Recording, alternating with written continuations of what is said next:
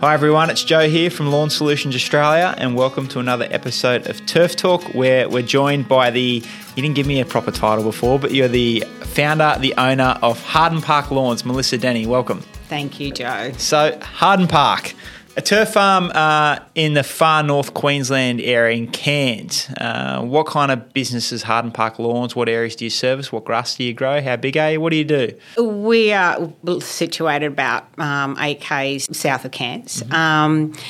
We've only got a very small farm. We're very fortunate because of the weather and the climate that we can grow our crops quite quickly. Yeah. So we grow Sir Walter, Tiff Tuff, Sir Grange, bit of broadleaf, Australis, And what's growing grass like in Cairns? Very easy sometimes and very hard other times? Is that pretty much it? Yeah, it's because of, the growth, it's great. Yeah. But, we do have our challenges, the wet season, which we have, low light with cloud cover.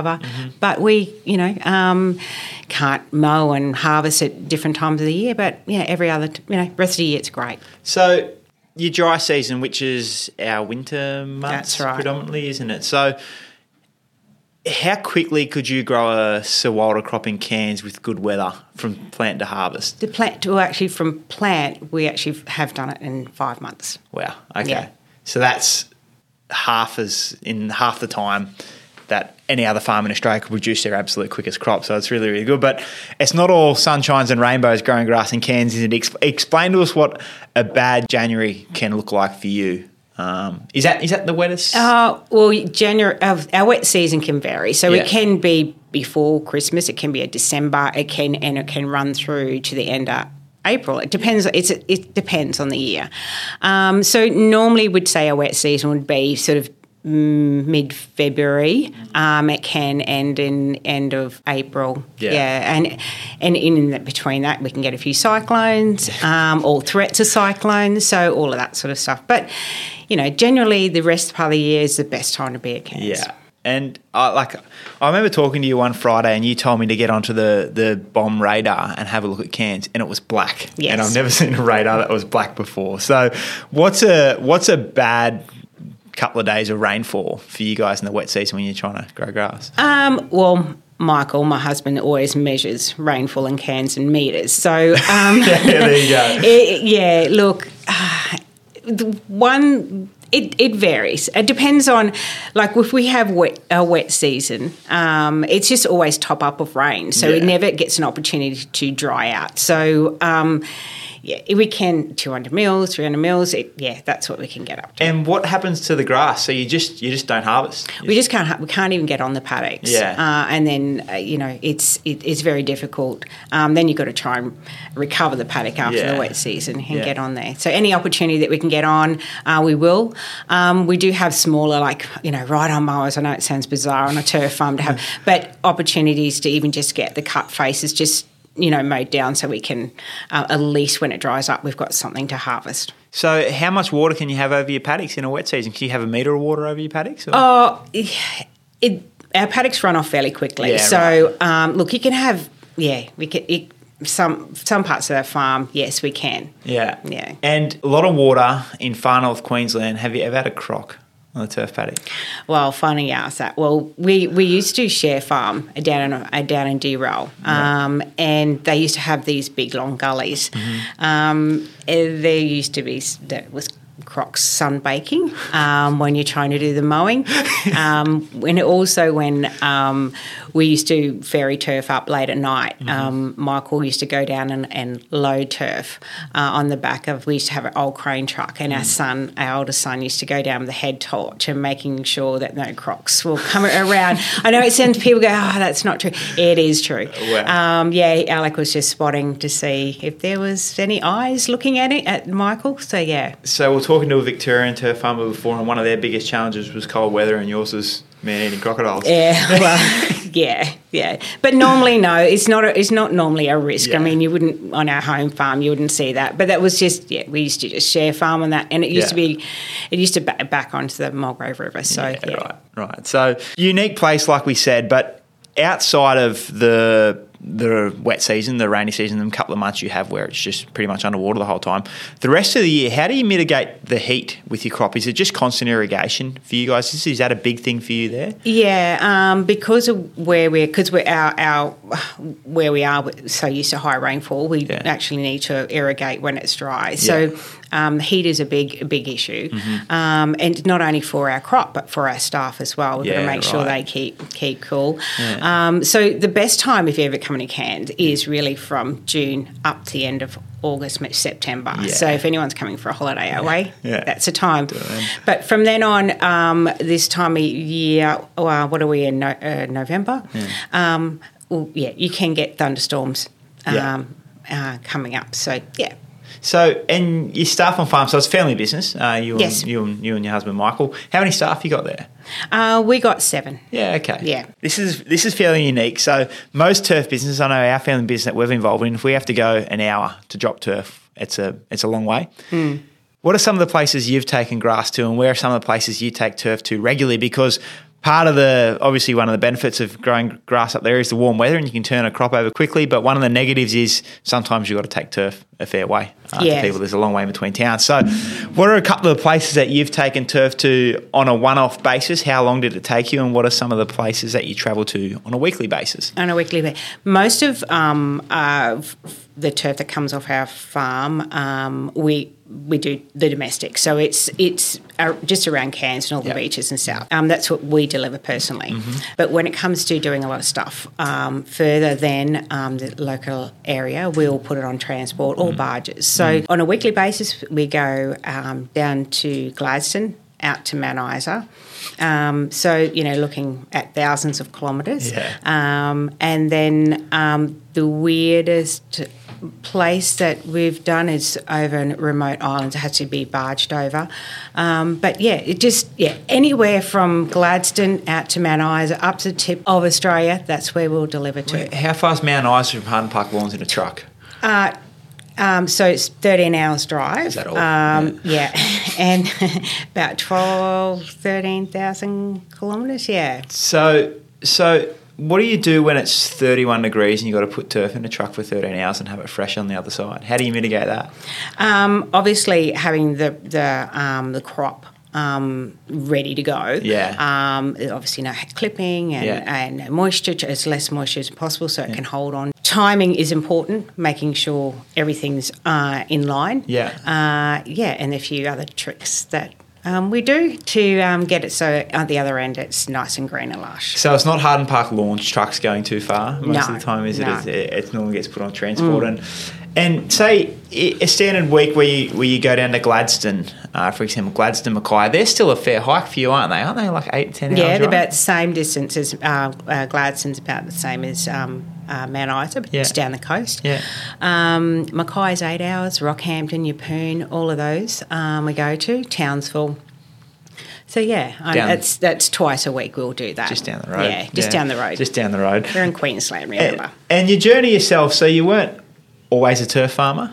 You've come through a few different industries, mainly ag industries, and I've been to your farm there in Cairns. It's in Wrights Creek. It's a beautiful farm, but it's surrounded by sugarcane. So sugarcane's been quite a integral part of your career. Have I got that right there? So how'd you come into? So where'd you start in your career when you left school or whatever you did, and how'd you get to where you are today? Okay, I wasn't the most studious person. It was actually a good time, school was, but so I wasn't the academic type, put it that way. Right. So what I did actually when I left school, I don't know if I've ever told you this, but I used to be an apprentice hairdresser. Did you? Yeah. So I did that. I did that for about 13 months, and I don't think they trusted me with scissors, so I decided to move on from there. It's a safety issue. Yeah, safety issue. I wanted to be a racehorse trainer, actually. Did you really? And I did that for a little bit. I was a little owner trainer, had my own racehorse. Okay, but hang on, let's stop there for a second. Let's stop there. Anything that you actually took to the races? I did, but I can't remember its name. I actually have to show you my old licence. Yeah. I did that. I used to work in the race tracks in the morning, hosing horses. Did you have a winner? No, I come second. Did you? Yeah, probably only about there's 5 horses. So you're an owner trainer? I was an owner trainer. I Wow. can't remember her name. God, it was a mare. Yeah. Okay. Yeah, so I did that for a little bit. Yeah. Sorry, hang on. Hang on. So hairdresser, Hey, horse owner, trainer. yeah, but I wasn't good at it. Okay, Yeah. but just how? Like, Oh, look, how did that happen? Well, I used to. My parents owned a property. I used to back onto the racetrack. Oh, right. Yeah, Okay. so that's where that all came from. Yeah. And there's a riding school next to our property. And when I was a young kid, the next door neighbour I used to ride one of the horses. Down to the track in the morning. Her name was Sugar Lips. I remember that. Sugar Lips. Yeah. So I used to ride it down. And that's how it all started. So I've ridden horses most of my life until the age now. Right. Yeah. So that was that.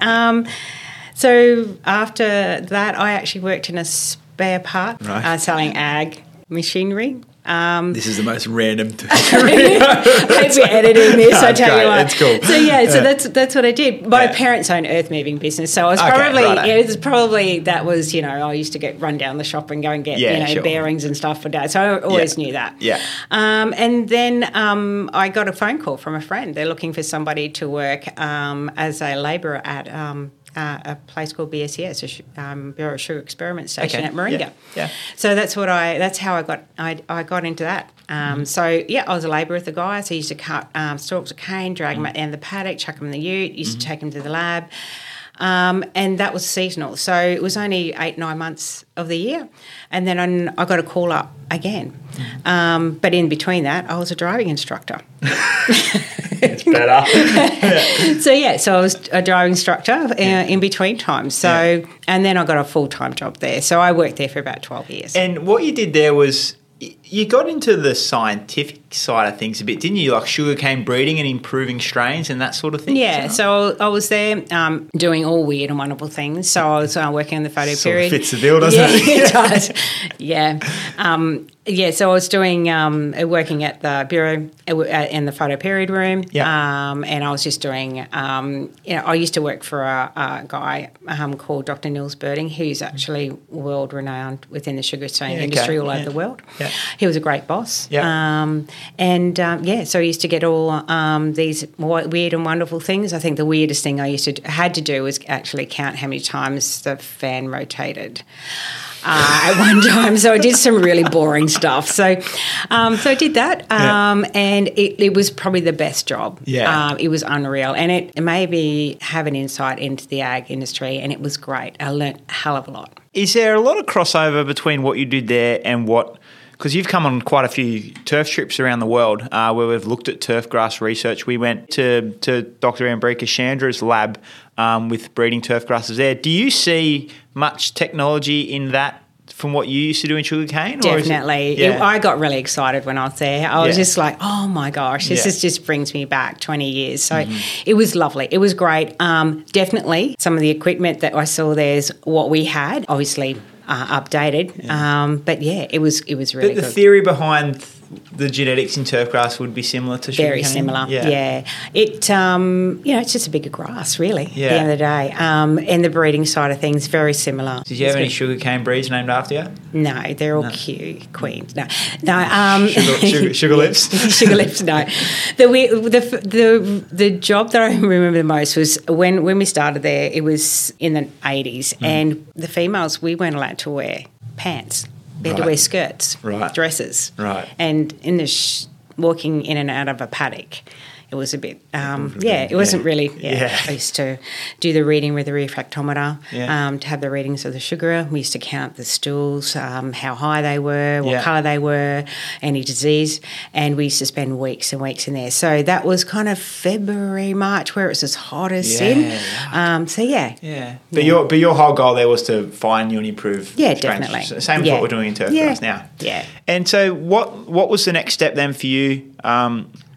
Out of working for the sugarcane breeding place into turf, was that something you saw, or was something you got by chance, or how did that come about? Yeah, well, in between that, at the end of that, I had 2 children. So working at a job in the early in the mornings, late in the evenings, I had to be a mother as well. So I decided to buy a herb business called Simply Herbs. Okay. So I used to supply to Coles and IGA stores. So it started as when I bought it, they only had one store that was supplying. So at the end of it had all the stores from all in Cairns and surrounding down to Innisfail, and I used to deliver the herbs in my little Mazda 323 with my kids in the car, and off I went, and then I advanced to a van and went on to that. Wow. So in coming to where the turf farm is, I used to lease an area off the turf farm to grow the herbs, and then we had an opportunity to buy the farm when it came up for sale. So it was a turf farm before you took it over? It was only probably about, a couple of acres, really. Was it called Harden Park Lawns? No, it wasn't called. So Harden Park Lawns came from my maiden name's Hardy and married name Denney. So we cut it in half and put it together, and that's how it came up. I never knew that. There you go. So you were growing herbs and you saw the turf farm for sale, and your husband, any ag experience at the time? Well, Michael had worked on the turf farm prior to that. And so that's where it all started from. We weren't actually intentionally to do the turf farm. We just needed the property to expand our herb business. Oh, okay, righto. Yeah, so it wasn't intentionally to do that, but at the end of the day, we ended up having a cyclone. It wiped it all out. Okay. So we said, rightio, we'll put our hands... Cyclone wiped your herb business out? Yeah, Cyclone Larry, 2006 it was. Yeah, so Coles gave us a couple of weeks to get it all up and running again, and we still had no power at 3 weeks. So we decided we'll can that. So when you say wiped it out, what kind of infrastructure did you have set up at the time? We had 4 igloos, a growing tunnel. It was all done hydroponically. Yeah. So, so all the pump sheds, everything were gone. So you just got there the next day and everything's gone. So you already had the turf farm at that point? Yeah, we had the turf farm. Our house got damaged. Yeah. So it was a fair bit of... And what were the obviously, you know a lot about challenges, having something like that happen to you, but what was the biggest challenge for you when you started growing grass? What was it? Something that obviously Michael had worked in before, but something that you hadn't worked in before. So what was the biggest challenge for you initially with growing grass? Oh, challenges. There's lots of challenges. Yeah. When it comes down to probably believing in yourself that you can do stuff. Yeah. It was really, we were kind of young. We were very naive. We had big ambitions, but believing in ourselves and getting the product out there. Everything was done with a Ryan harvester back then, and it was old equipment. We had a Toyota Land Cruiser ute. We bought a trailer. We painted it bright green. It cost us, I think, $1,200. It was so dear. It was crazy. Michael we used to load everything by hand, deliver everything, unload by hand. When we got an order of 2 pallets, we thought, holy moly, that's so cool. It just things like that. So everything, getting ourselves... trusting ourselves, I suppose. That's such a cool story, and that's such a great response about what was the biggest transition for you or the hardest thing, and believing in yourself is the answer, and that's such a nice answer. And you started with a Ryan and a $1,200 bright green trailer. What does Harden Park Lawns look like today? You're not using a Ryan anymore, which is cool. No, we're not. We've got a Firefly harvester, which makes things a lot easier. I bet, yeah. But before we got that, the Firefly, we got to end up getting a Princeton harvester. So it was, things changed. Got a little bit out of that. And not hand loading onto the back of a ute anymore? No. Back of a Land Cruiser trailer, sorry? No, I think, but no, we still hand load customers when they turn up. But, I suppose when it comes down to where we started from and where we are now, I think we're leaps and bounds. No, it's such a cool story. And obviously work's not everything. You've got a couple of kids now and a granddaughter. Which is cool. So what's life outside of work look like from Lucy Denney? The kids, Mike and I are both so proud of them. They're doing so well. Yeah. We've got one son that's married to a lovely lady, and we have a granddaughter. Yeah. She's 16 months old, and our youngest son has got a lovely partner, and he's doing his thing. Yeah. Very special times, and we travel a fair bit. Yeah. We love seeing family, catching up. We love basketball. Yeah. Mad Cairns Taipans fans. I know. It's that's us, and that gets us off the farm. It's amazing having. I'm not a basketball I never played basketball in my life, but I'm a people watcher, and going to an event like that's amazing. Because you go to every game pretty well, don't you? You do got pretty good seats. Season ticket holders. Yeah. I actually saw a video once. I don't have a lot of interest in Australian basketball, but I think the Hawks might have beat the Taipans once, and you were filming your husband when it went off, and it was some choice words used by him when that happened. But just back on to just quickly on your kids. Now, unique job. I know one of them's a doctor. Yeah, eldest one's a doctor. But he's somewhere remote. No, he's in Bowen. He's in Bowen. He's in Bowen, and my daughter-in-law is a doctor as well. Yeah. And my youngest son is a pilot. Yeah. He's up flying around up on the Torres Straits at the moment. That's right. Yeah. One of them was hopping around islands and doing some cool stuff. We actually went up there not long ago and spent a couple of days with him, which was amazing. Yeah. Oh, it's a cool story from start to finish. And one thing I will say, we've done a lot of these episodes now, but I think you would have the most interesting CV if anyone that came on. Yeah. It's quite a journey, but it's a real credit to both you and Michael for what you've done over the years. I know I've known you for a little while now and been a part of I've been a part of the story somewhat to a small degree, but some of that stuff you went through then I never knew or never heard. And once this is finished, I'm going to quiz you more on horse ownership and how to get a winner. Can I just say, well, I met you, I think, and I was trying to work it out when you were about 12 years old. Yeah. It was a Turf Australia conference we had here. A Turfco? Yeah, at Turfco, and there was a dinner here. So it was pretty, that was cool. And after that, I don't know whether we've got time for this, but when Michael and I were actually trying to get a licence for the Sir Walter, and we asked for the application, and we looked at the application, and they're going, I need how many people you got in the office, and this is going back when we still had the green Charler and FPOS machine. Where's your office located? It was actually on my kitchen bench, so and that was a bit scary. And so we thought, we're not good enough, so we closed it up and just put it aside. And then we had an opportunity to go down and have a look at some Sir Walter at another farm. I won't say what farm it was, and I looked at it, I'm going, it looks awful. And they showed us the most dodgiest pieces, Sir Walter. I'm going, okay, we folded it up. And then we saw it elsewhere. Yeah. We thought, they're not really showing us the real, true Sir Walter. Yeah. And then after the conference, that was in 2005, after the conference, we came back, went back home, and there was two people driving up in our driveway in a little white Arguettes, I think it was. Yeah.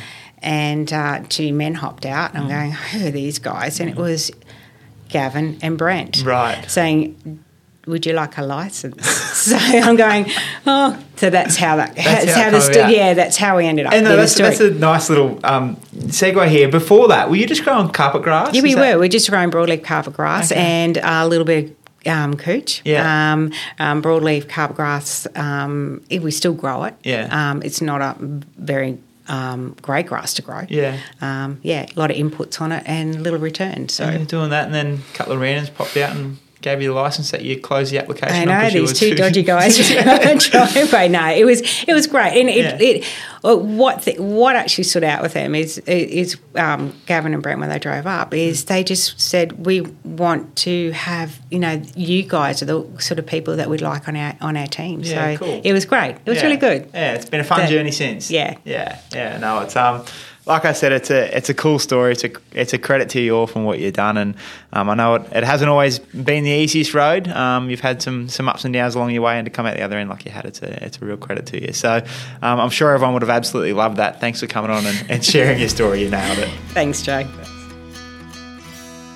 I remember when I first started working at Lawn Solutions, we started a weekly newsletter, and I remember first putting it out there, and we had to get classifieds, and everyone sent in like trucks and hubs that had for sale. Melissa sent in a 1967 model husband that she was trying to get rid of, and I remember there going, "What the hell is this?"